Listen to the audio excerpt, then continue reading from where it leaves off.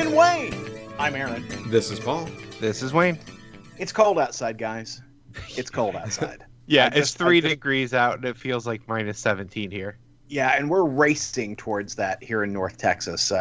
It has been giving us wintry weather since about Thursday. It's been cold all week, but it dropped below freezing and started giving us freezing rain and drizzle, and we big pileups on Interstate 35. I don't know if you saw that in the news. Something like 133 cars involved in a car wreck on Interstate 35, just north of Fort Worth.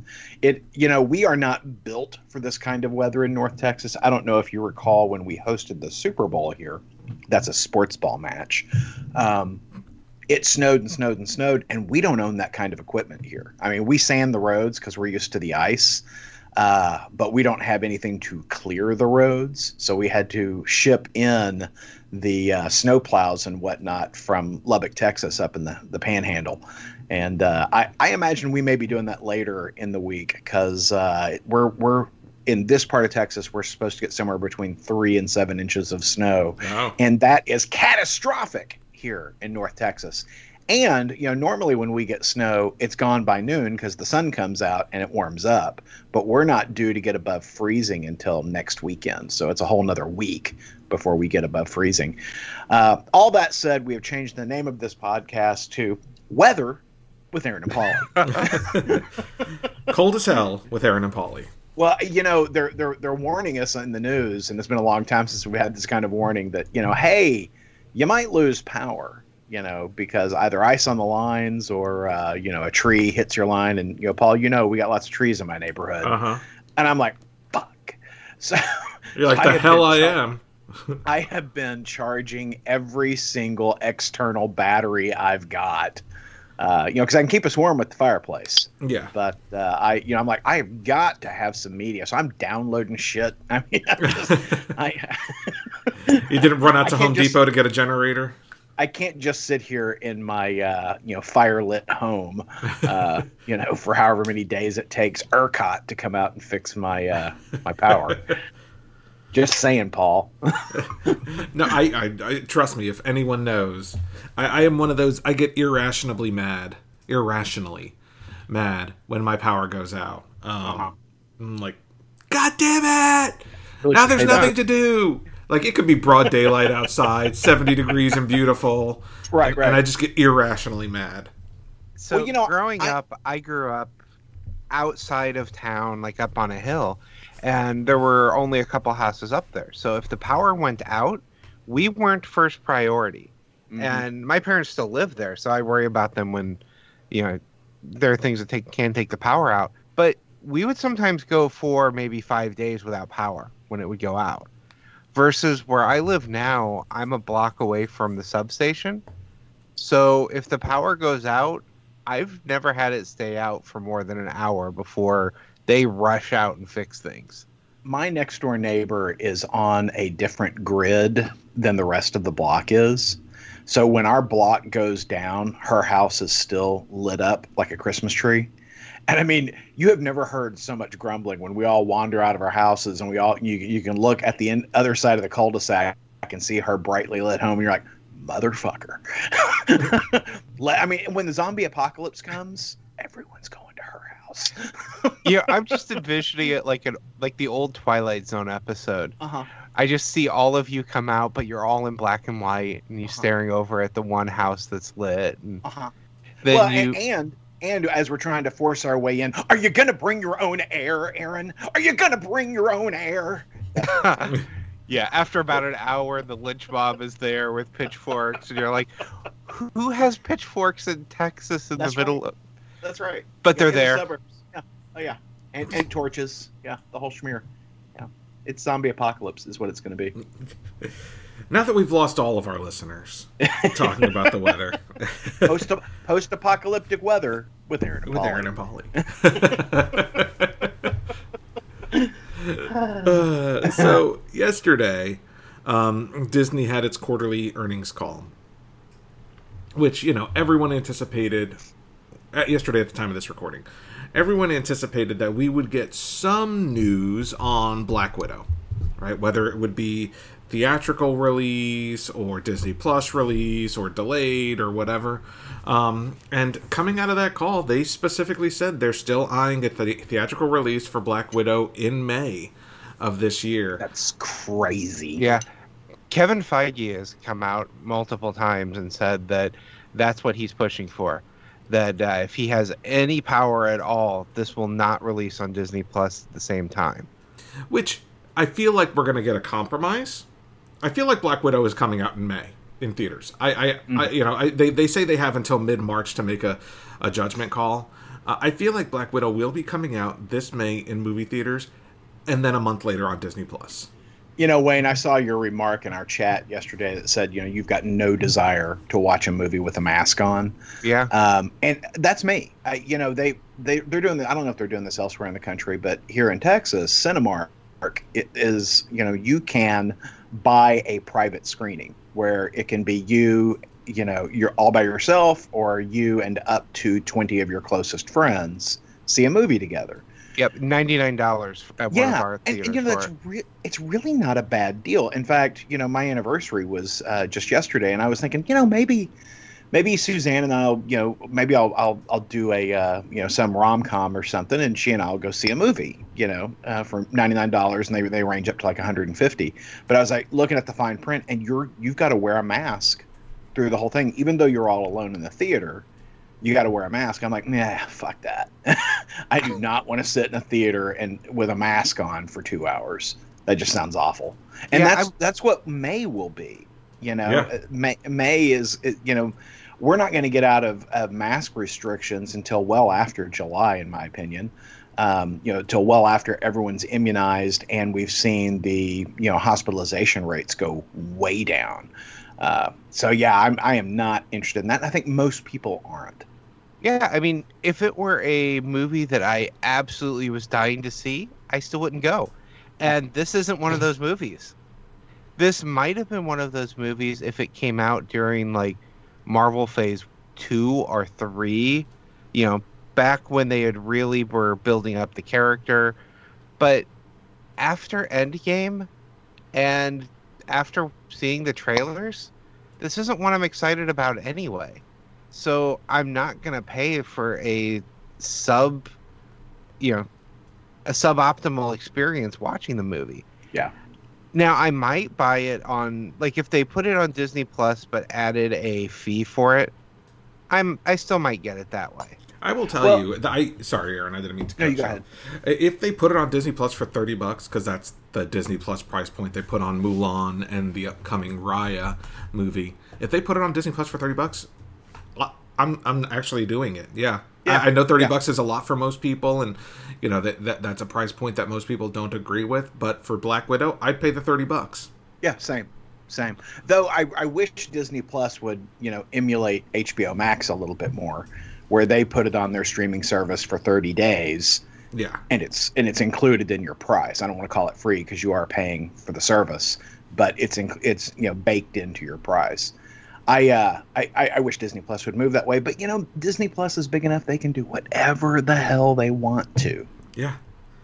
I feel like in the end it's like I said, I think the compromise here is theatrical release for 4 to 6 weeks, Disney Plus release for a month, and then on demand after that.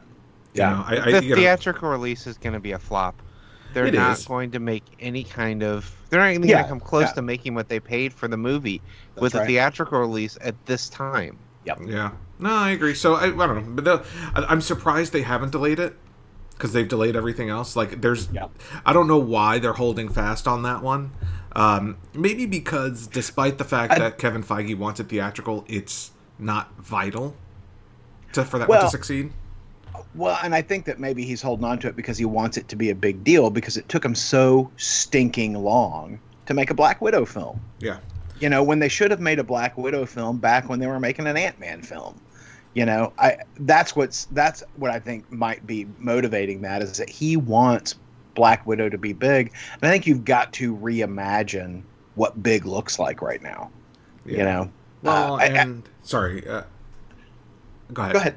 No, you go. Oh, I was going to say, I think one of the things that may be a reason they're holding on it in that time frame is that maybe it somehow connects to the Falcon and Winter Soldier series.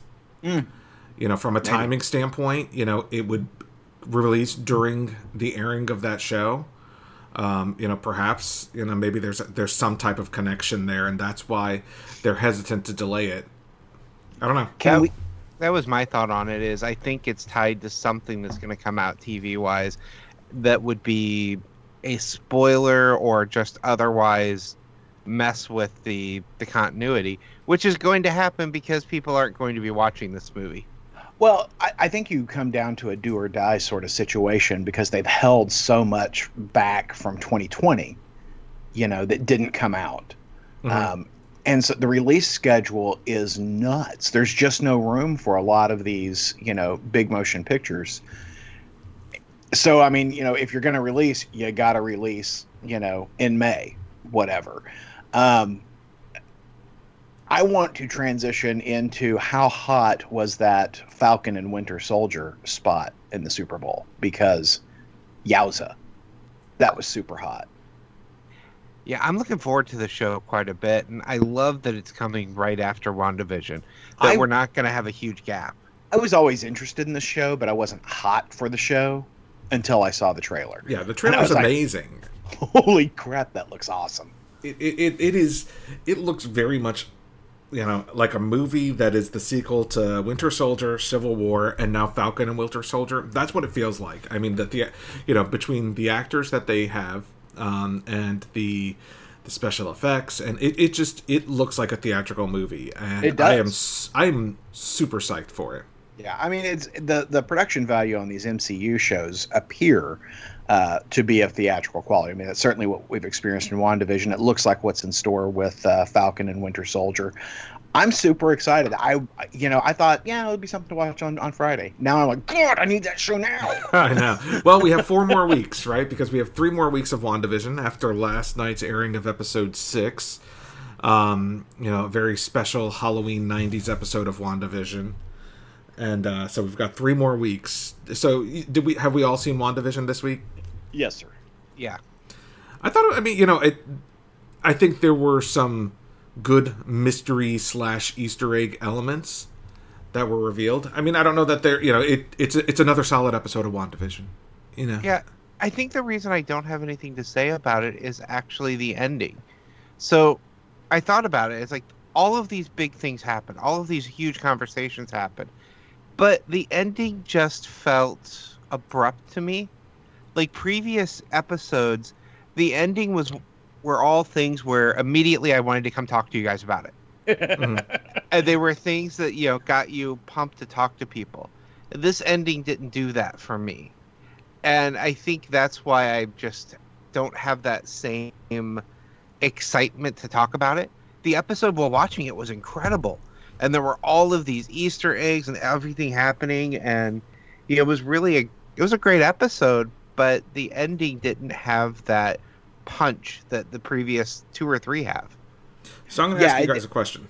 Oh. It certainly didn't have that holy shit sort of moment, but it sure does feel like, I mean, you know, knowing what we know about these characters in the comic books and the stories in the comic books, it sure does feel like we're headed towards a lasting altered reality sort of event. Agreed. You know, yeah. Is that bringing in mutants to you know, is that a full merger of the Fox properties into Disney, which is what I think it's going to be? Is it resetting the table? You know, what is it going to be? It feels like that's coming based on what we know from the stories on which this is based, and in the meta world, what Disney needs to do with these properties. So I'm really excited about it, and I love how those two things are converging into what's a great story. Though I spoilers, I felt bad for you, Wayne, because, you know, Darcy got left, you know, handcuffed to the back of the pickup, and it doesn't look good for Darcy. And I just love the, are you freaking kidding me? Yeah. See, I can't wait to see what she looks like in whatever sitcom that she gets pulled into. I'm really hoping that she becomes like a restaurant waitress, because that would amuse the hell out of me. But I watched an interview. So I watched an interview with her this week that got me all super pumped. She was talking about Kat Denning, the actress that plays her. They asked her the question, is she in Thor 4? And her answer was, it's filming right now and I'm not there, so I think the answer is no. But she let it drop that she has Marvel properties that she has done work for. Right. Coming up. At least 2 that she can't name what they are. And that got me immediately speculating, okay, what's she going to be in? If she's not in Thor, then is she going to be in is she going to be in Doctor Strange and the Multiverse of Madness, maybe? Because that would make sense. Yeah. And wondering what else. The same thing between her and the actor that plays Jimmy Woo have both been asked about the potential of a spinoff for them doing the Agents of Atlas. Well, they didn't name Agents of Atlas, but they called it like X-Files version of the Marvel Universe where they're going around solving the strange stories. Basically, Agents of Atlas. Right. Yeah. Well, I do know that there is a pitch out there. There's a director, Stephen Sean Ford. He's worked on shows like Teen Wolf and things like that. Who's posted this week that he has submitted a pitch for an Agents of Atlas spin-off show starring Jimmy Woo. Both actors, the guy that plays Jimmy Woo and Kat Denning, have said they are incredibly excited about the idea of, if there is a show, they're both excited and signed on for it. So that, I think, is exciting. I think they would probably bring Monica Rambeau into it as well, which would and that's where I was about to go. It looks like, Monica Rambeau is about to get her light powers, right? Yeah. Because they were talking about how, every time you go through the hex, it does something to, your DNA. Yours are changing. You shouldn't go through it again. And we know she's about to go through it again. I'm like, yeah, I'm down for that. Now, we know she won't be Captain Marvel as she was in the comics. I'm curious as to what she'll be in the MCU. Might be Photon. Yeah. So there's two questions I want to... Well, two things I want to mention here in reference to WandaVision. One, Monica Rambeau last week, displayed that that she has some animosity towards Captain Marvel. And her mother died of cancer, and I feel like those two things are connected somehow. Right. I feel like maybe Captain Marvel's irradiation may have resulted in her mother's cancer. I hadn't thought about that. That would actually make sense. Which would make sense as to why she's a little weird about talking about Captain Marvel. Yeah, and why Captain Marvel has, been away from Earth for years, and I feel like there's some type of connection there. Interesting. And two, Monica Rambeau. These are both Monica Rambeau points. Monica Rambeau's astrophysicist friend. Because they keep moving the cheese, so I feel like it's not going to be it's going to be a reveal of some kind. Do you guys feel as if the answer of who this character is Reed Richards? Yes, I do. Or do you feel like it's Blue Marvel? I hadn't thought about Blue Marvel, but I mean, I feel like that's not a reveal that's going to get people excited, except us. I like Blue Marvel. That's my thing for it, is the way it's been put out. We know it's a guy because she says he. Yeah, she does say he. And I think it has to be a character. The way they're pushing it off and setting it up, it's going to be a major cameo. And we know there's going to be a major cameo left based on actors' interviews. So it's going to be something huge. Reed Richards would be perfect for it. I think it would be a great way to introduce him. I would be super psyched. I don't know if he'll have powers or not at that point if they do introduce him. But it also could be any of the scientists that we've seen in... Like, most of them aren't astrophysicists, though. Like, yeah. If Banner shows up, he's not an astrophysicist. If Pym shows up, he's not astrophysicist. Pym's not anything, right? Maybe it's Pym Doom. Maybe it's Doom. It could be. Yeah. So I'm very. I think we'll finally get the answer to that next week. Like now, it's been 2 episodes of delay. Do either of you listen to the podcast Planet Money? No. No. So it's an economics podcast. It just talks about why things work the way they do. Mm-hmm. And they did an episode yesterday that was right up our alley, and it was about the finances and economics of intellectual properties as related to comic book superheroes. And they were talking about, let's go buy a superhero from one of these companies and see what we can do. And frequently that's what they'll do is they'll put money in a pot, and then they'll go and do it. So like at Christmas time, they did a Christmas tree farm thing where they went and bought a certain amount of Christmas trees and then sold them on the streets of Brooklyn. And just to show how those economics worked. And so they tried to do that. No one at Marvel would talk to them because they were trying to buy the superhero Doorman, who, in case you didn't know, becomes a door that people can go through. Wow. Yeah, that's it. They're like, we're going to buy an obscure character from Marvel and see what we can do with it. Because, and then we can make T-shirts. We can make video games. They're running down all the things they can do. Anyway, it's a lot of fun. I know it sounds really dry. It's about economics, but it is a terrific podcast. If you've never listened to it, check out Planet Money. It's from NPR. I think if you're listening to our podcast, this one is certainly right up your alley. Yeah, I don't know about you guys. My podcast listening has drastically gone down during the pandemic because I would always listen in the car. And I'm not in the car. Well, I listen to a lot during the day. I listen to a lot of news in the background. And then, in my off hours, I listen to entertainment stuff. But I think my podcast listening has actually increased. Because, I usually listen in the car. But, because I'm home all the time, I spend a lot of time out in the backyard, and I listen to it then. I don't listen to podcasts much anyway. Well, full confession time. So anyway, looking forward next week, we'll definitely continue our conversations about WandaVision. But, hopping over to the DC side of the fence, lots of DC comic news came out this week. Mostly because DC's solicitations, May solicitations, I think, have been released. And, leading up to that, they make a bunch of announcements, just to get folks going, and now we're kind of getting a better sense of where DC's going with its upcoming Infinite Frontiers and their publishing.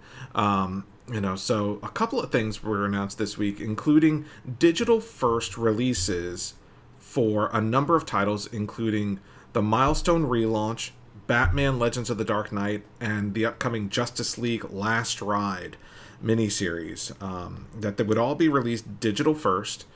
To get the word out there or something like that prior to print. So I think that's an interesting, concept. And now we're seeing even more embracing of that digital space, especially in the DC world. Yeah, and I am super excited for the new Batman series, The Legends of the Dark Knight, because I loved the original. Maybe not every issue, but I loved more than I disliked. Mm-hmm. And there were some great storylines that ran through that. Well, and I know we're all excited about Milestone. The Milestone relaunch has been pushed off a little bit, but it's starting. Which drives. I feel like they continue to move my cheese around Milestone. That's the word of the day. They keep moving the cheese. Milestone returns issue 0. We've already read as part of the DC fandom, but they're going to be re-releasing it called the Infinite Edition, with 24 pages of new material from Reginald Hudlin, Dennis Cowan, Bill Sienkiewicz, and more. They've also announced that the 3 initial books launching out of Earth M, the Milestone universe, will be Static, and Icon and Rocket, and another one that isn't loading right now. But isn't it Hardware? Hardware, yes, Hardware. Now, Hardware continues to have the original creative team, or the creative team of Dennis Cowan and Bill Sienkiewicz. Static and Icon and Rocket, they're saying, they will announce the creative team, re-announce the creative teams at a later date, because they were originally announced with with creative teams, and now it seems like Static was going to be Reginald Hutland and Kyle Baker. Icon and Rocket was going to be Hutland and Dennis Cowan. And, if I were to say that Reginald Hutland seems to be the one contributing factor to the two books that are going to have re-announced creative teams, perhaps something has happened there. Or I don't know. I feel like he has really moved into, Dwayne McDuffie really was the driving force behind Milestone. And of course, after his passing, I think there's been sort of a void there, which is, I think, a lot of the reason why we weren't seeing much movement in Milestone. And I think Reggie Hudlin has really stepped into that. And while he is not the writer that Dwayne McDuffie was, I think that he is a lot of the creative energy behind this new push at Milestone. I agree. So obviously, Static will launch digitally in April, Icon and Rocket digitally in June, and then Hardware digitally in August. But it all starts in May with the Milestone Returns issue 0, reprint. So, obviously excited, but it is definitely releasing a little later than originally intended. And I've got to imagine that, based on the fact that creative teams appear to be changing, it's probably something happened there. Yeah, the unfortunate thing is, I think because of that, DC is missing a major press opportunity. Oh yeah, absolutely. If they would have taken that the Milestone issue 0 re-release, released that in February, they could have got mainstream media coverage that they may not get. Exactly. Yeah, they would have hit the audiences that they wouldn't normally have gotten by doing it that in February. Yeah, there would have been a lot of synergy there around messaging that I don't think they'll pick up. But I'm always down for Milestone. I'm always down for it. And one of the things I'm curious about is there is a big difference between the character that was in the Static Shock book versus the character that was in the Static TV show and then the comic book that followed that. I'm really curious as to what they will do with the character in the new Static book. Honestly, my hope is that they do a blend. I think the cartoon created an audience that the comic that is separate of the comic. I think the comic had its own audience and feel to it.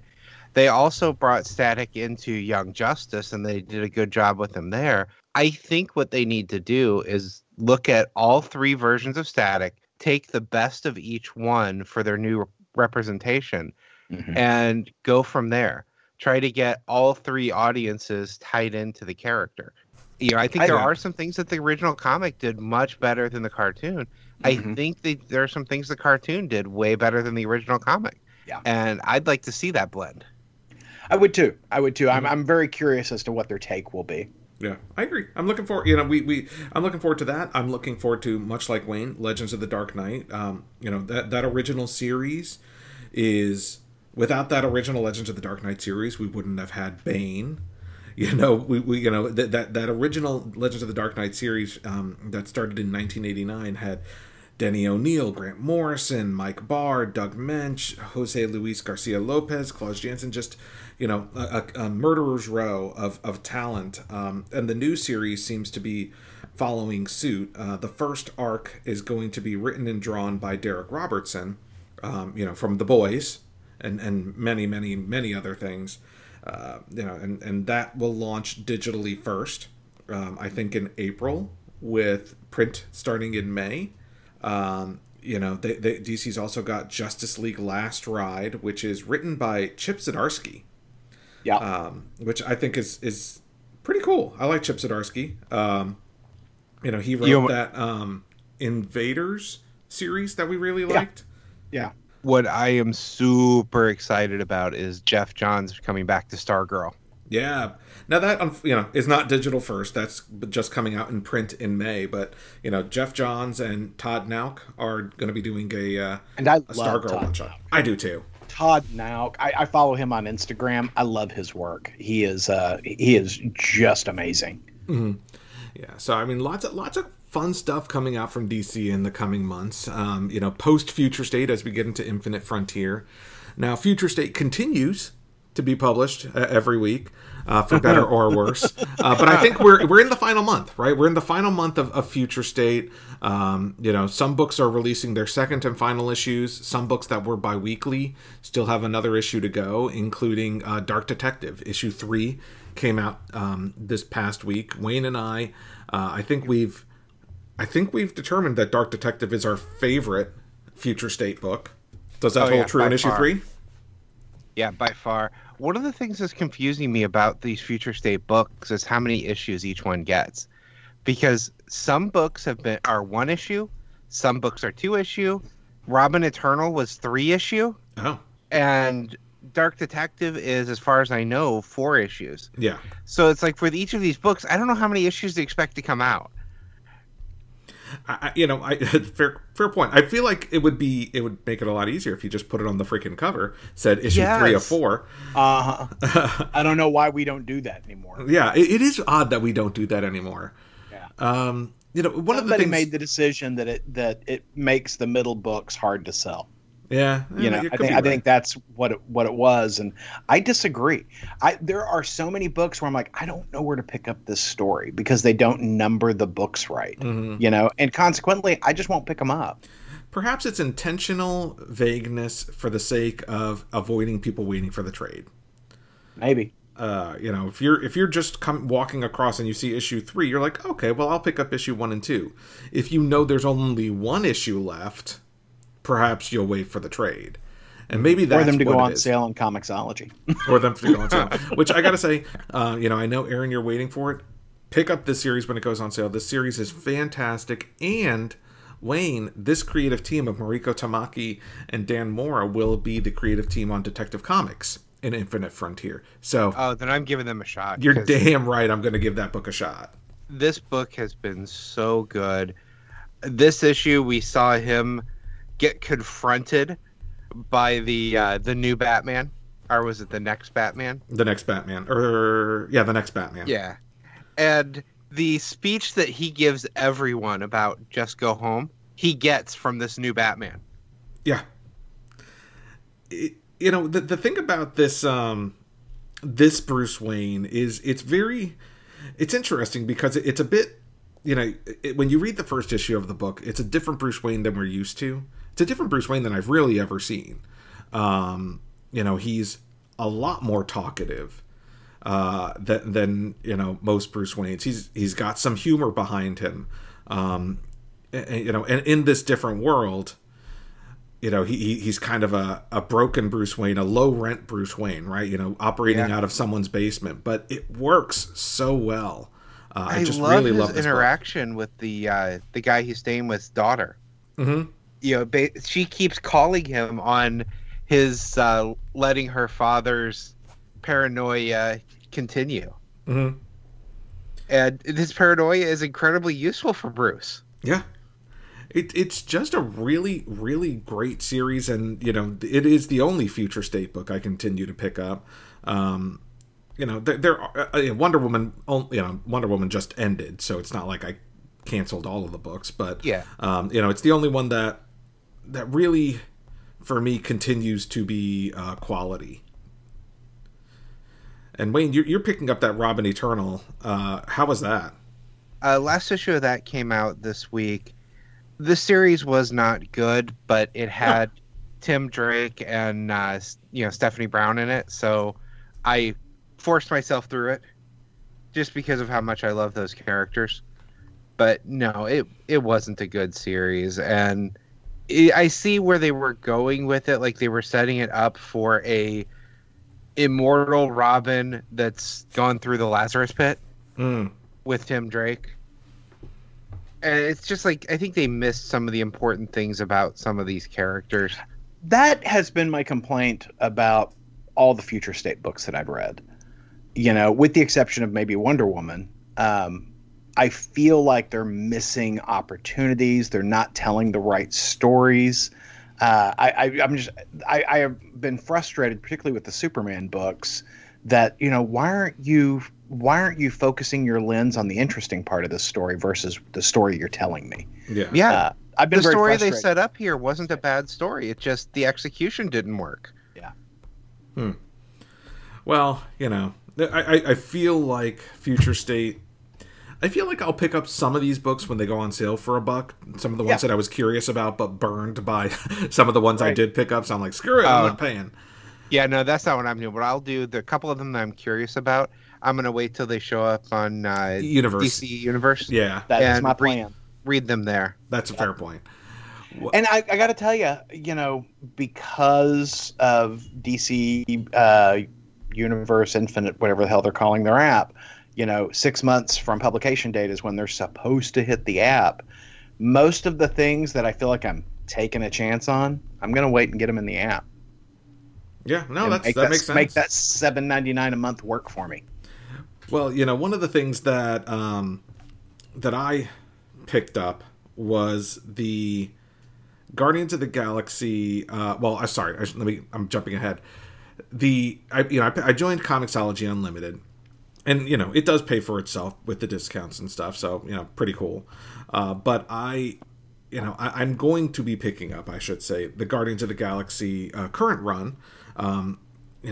Aaron, you've said positive things about it. Yeah. And this week's announcement of the creative team, or new creative team, well, really just new artist, joining Guardians of the Galaxy with issue 13. 15. No, 13. Sorry, 13 in April with the new Guardians of the Galaxy team. They revealed the full team, or I should say teams. I don't know exactly how it's going to work. That are coming out in May, and just the reveal of characters like the Super Skrull and Doctor Doom and Nova and Quasars, multiple Quasars. I'm so excited, and I haven't read a single issue of this run.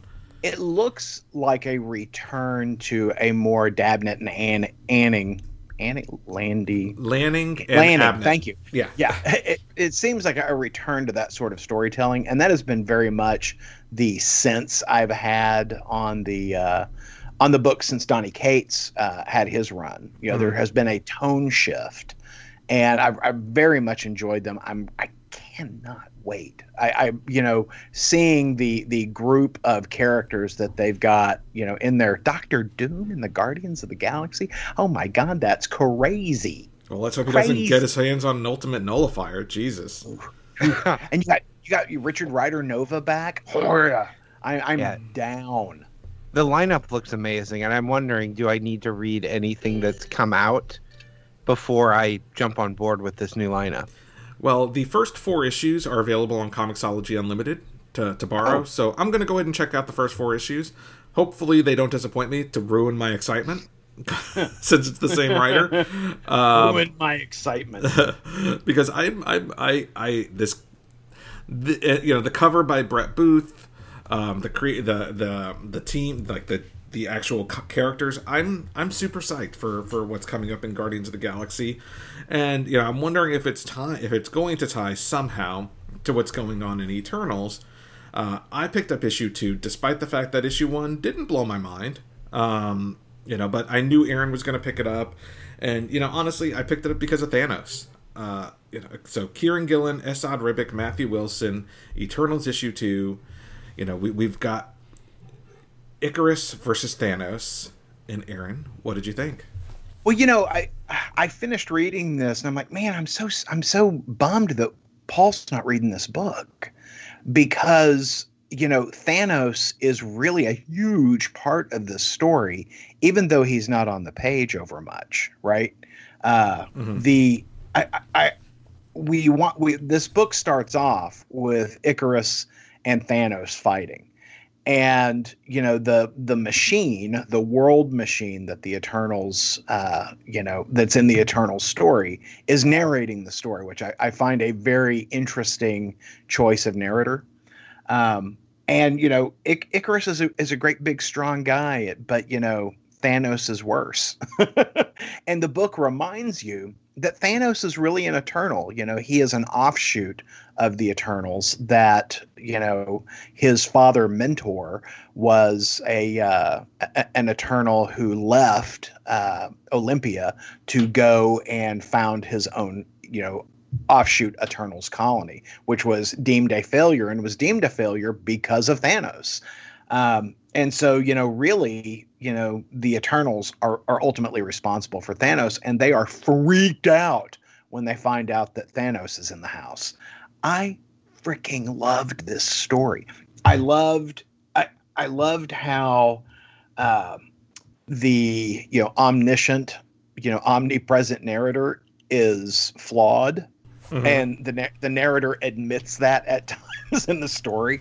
I really am enjoying Asad Ribic's take on the characters, and it's interesting to me because Icarus has always been drawn a certain way. He doesn't have sort of classic good-looking superhero sort of features. And the way Asad Ribic draws him makes him look so savage. Reminds me very much of Darkseid's son, whose name Orion. I was thinking the same. Yeah, it reminds me very much of him, that he's just got very harsh features. And, Sprite is also rather homely. Usually your superhero women are all cute and pretty, right? And she's kind of homely. I don't mean to, I don't mean to suggest that her features are her only characteristic or value. What I'm pointing out is that he is taking a very unique sort of stand in the way he's portraying these characters. And we know Asad Ribic can draw, right? He can draw the hell out of these characters. These pages are gorgeous. They're beautiful. And there's so much going on. It's almost like you've got 3 different stories going on at a time, because you've got the Thanos story going on. You've got this deep history of Icarus working with an indigenous culture, right? And then you've got this other story about political machinations within the Eternal Society. And I just love the way all of this works. And it's so epic in the manner in which it's drawn, but yet it is also grounded in a strange word to use in the context of this book, humanity.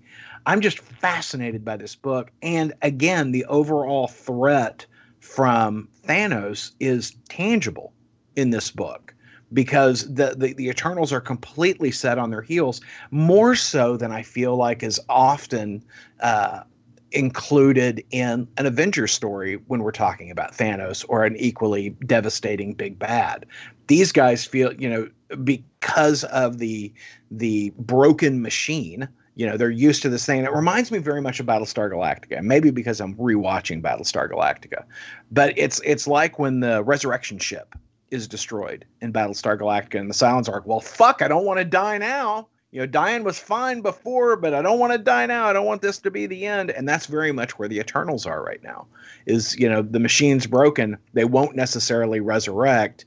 They don't want this to be the end. So they are absolutely, freaked out about what's going on. I think this book is fantastic. It's by Kieran Gillen. Of course it was going to be fantastic. It's got Asad Ribic drawn the hell out of this book. Of course it was going to be terrific. Okay, Paul, tell me what you thought. I really like this issue. Yay! I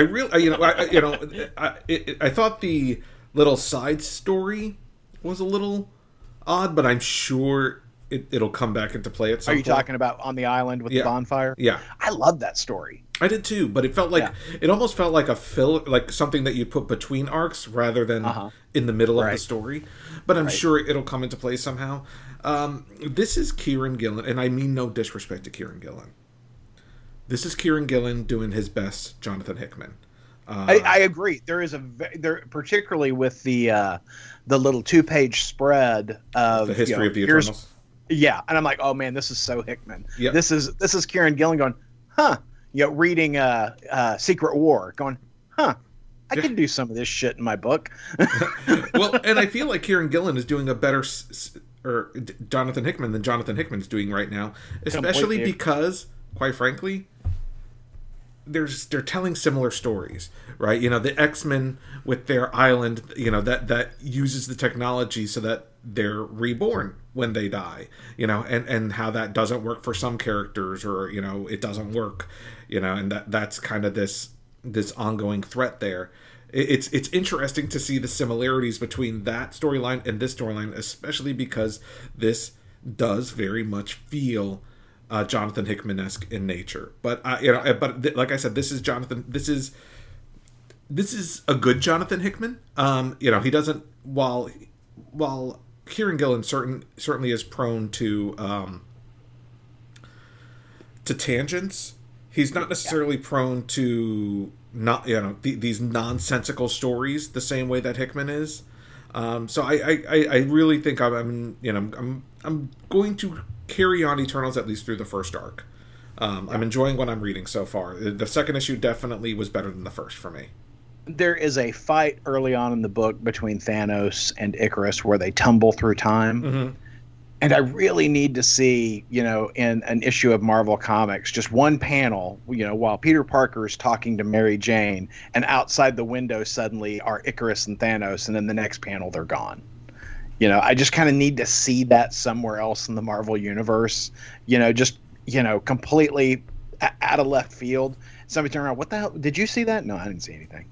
I missed those kind of... that was one of the things I liked about Marvel's universe being so tied together, right, was that you would have those little cameos and things that would, there'd maybe be a note that says, if you want to know why that just happened, see this book. Exactly. But it didn't impact or hurt the book you were reading.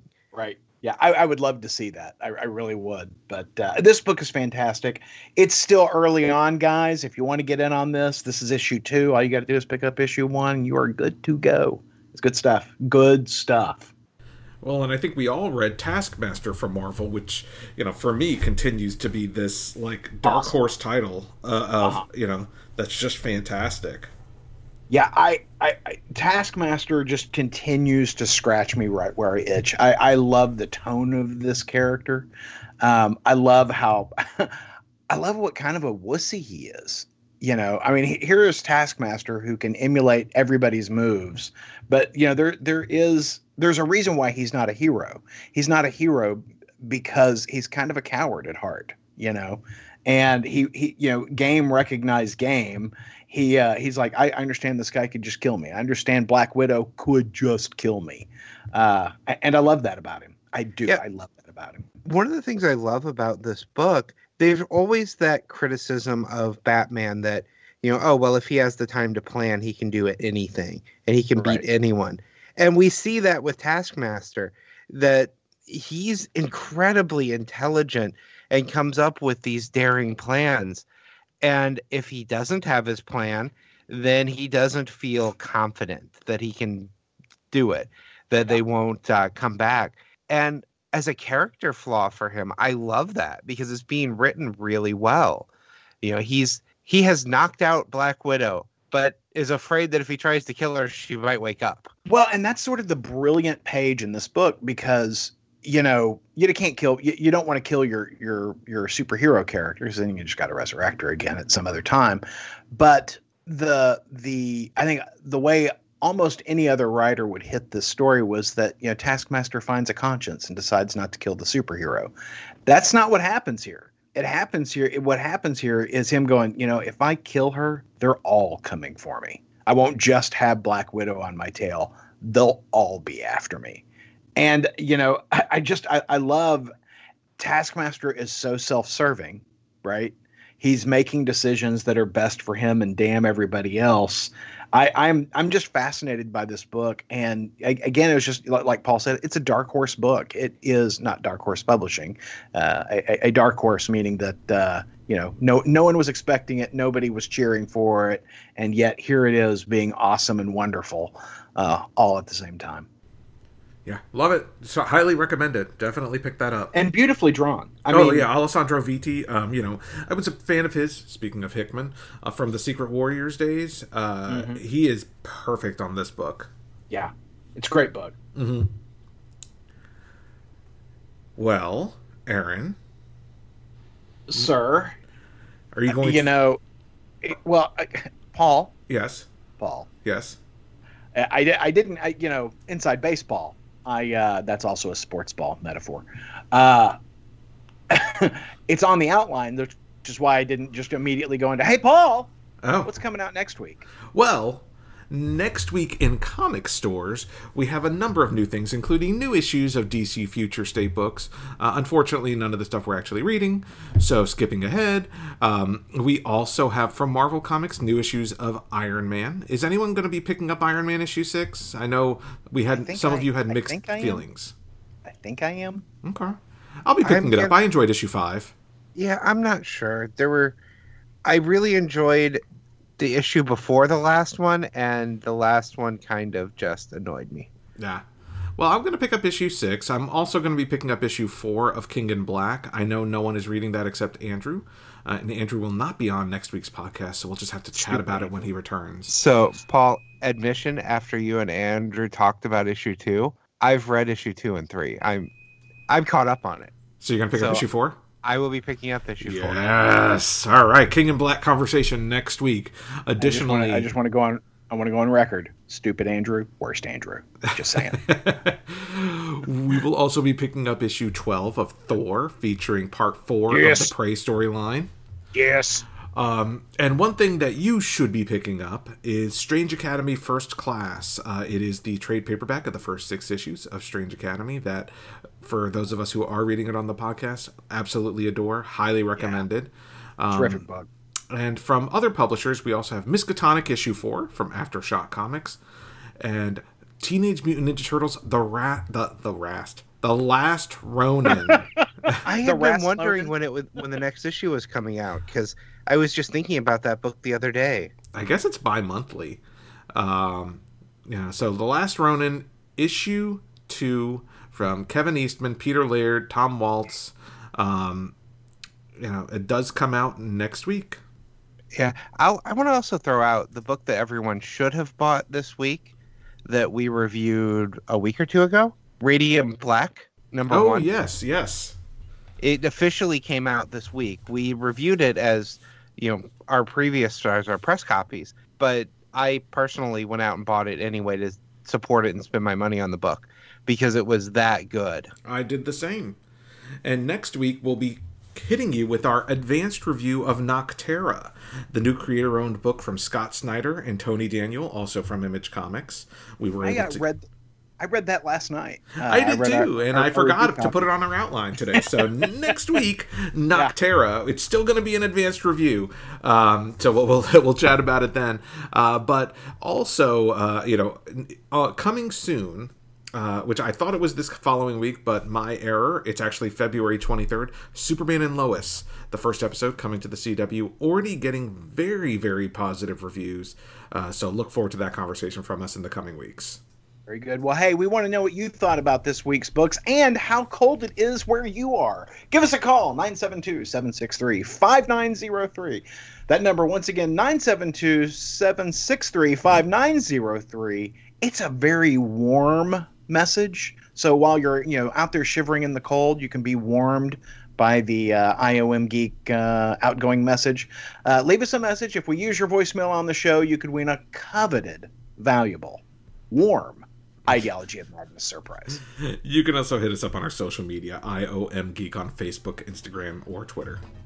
All right, guys, we'll see you back here next week for our Nocterra discussion. Should be good. Catch you then. Podcast theme music graciously provided by Mark Andrew Pope. For more information, visit markandrewpope.com. Funny Books with Aaron and Polly is a production of ideologyofmadness.com. No Spider-Man clones were harmed in the production of this podcast.